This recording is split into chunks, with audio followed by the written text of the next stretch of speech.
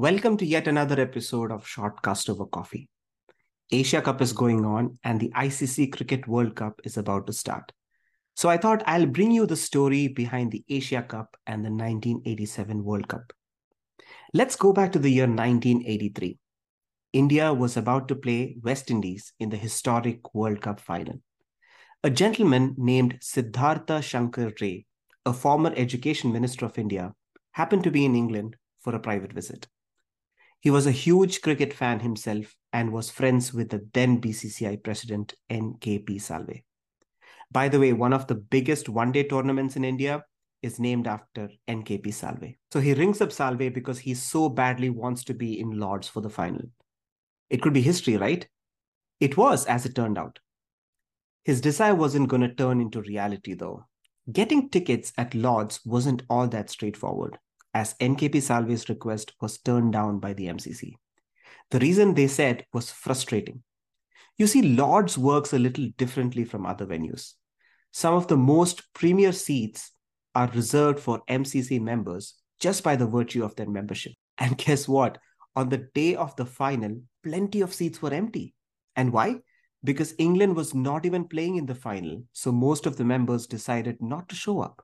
This was frustrating to Salve, and he decided that the power center of cricket needed to be moved from England. Till that point, 3 World Cups had been organized, all hosted by England. So Salve got together with the then chairman of the Pakistan Cricket Board, Air Chief Marshal Noor Khan, to bring the World Cup to the subcontinent. The PCB chairman had no problem saying yes, because even he had been in similar situations with the MCC. The road was pretty challenging, though. See, in the 1980s, the landscape of cricket administration was very different from what it is today. Chairman of the MCC automatically became the head of the International Cricket Council, or ICC. Moreover, England and Australia held veto powers within ICC, which allowed them to reject proposals from the Asian bloc, without an explanation even. So the Board of Control for Cricket in India had neither financial nor the political clout, as you see today. The Sri Lankan Cricket Board was very weak at that time. Sri Lanka only got a test status in 1981 and could offer little to no financial assistance. So it fell upon India and Pakistan to collaborate.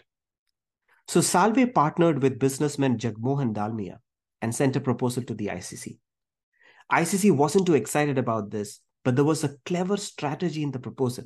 They proposed that the Cricket World Cup be held on a rotation basis, with the 1987 one be held in India and the 1992 one be held in Australia. This could help bring them Australia in their favor too. The Australian Cricket Board gave secret consent to India and Pakistan and agreed to vote in favor of this and not veto.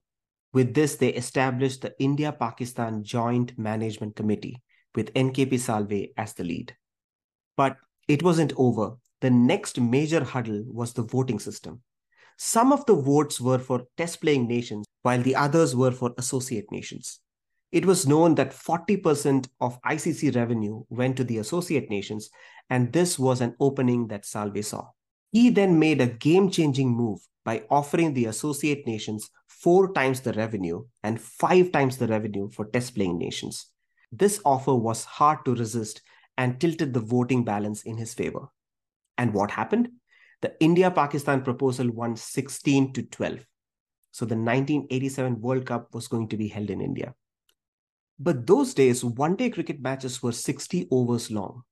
Due to shorter days in the subcontinent, the English said that the light conditions wouldn't be great for the World Cup in India and Pakistan.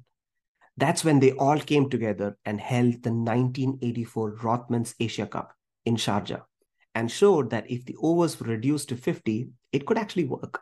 Just 8 months before the World Cup, England introduced security concerns, even hinting at a potential withdrawal due to political tensions between India and Pakistan. But that didn't happen, and both the 1984 Asia Cup and the 1987 World Cup were a huge success.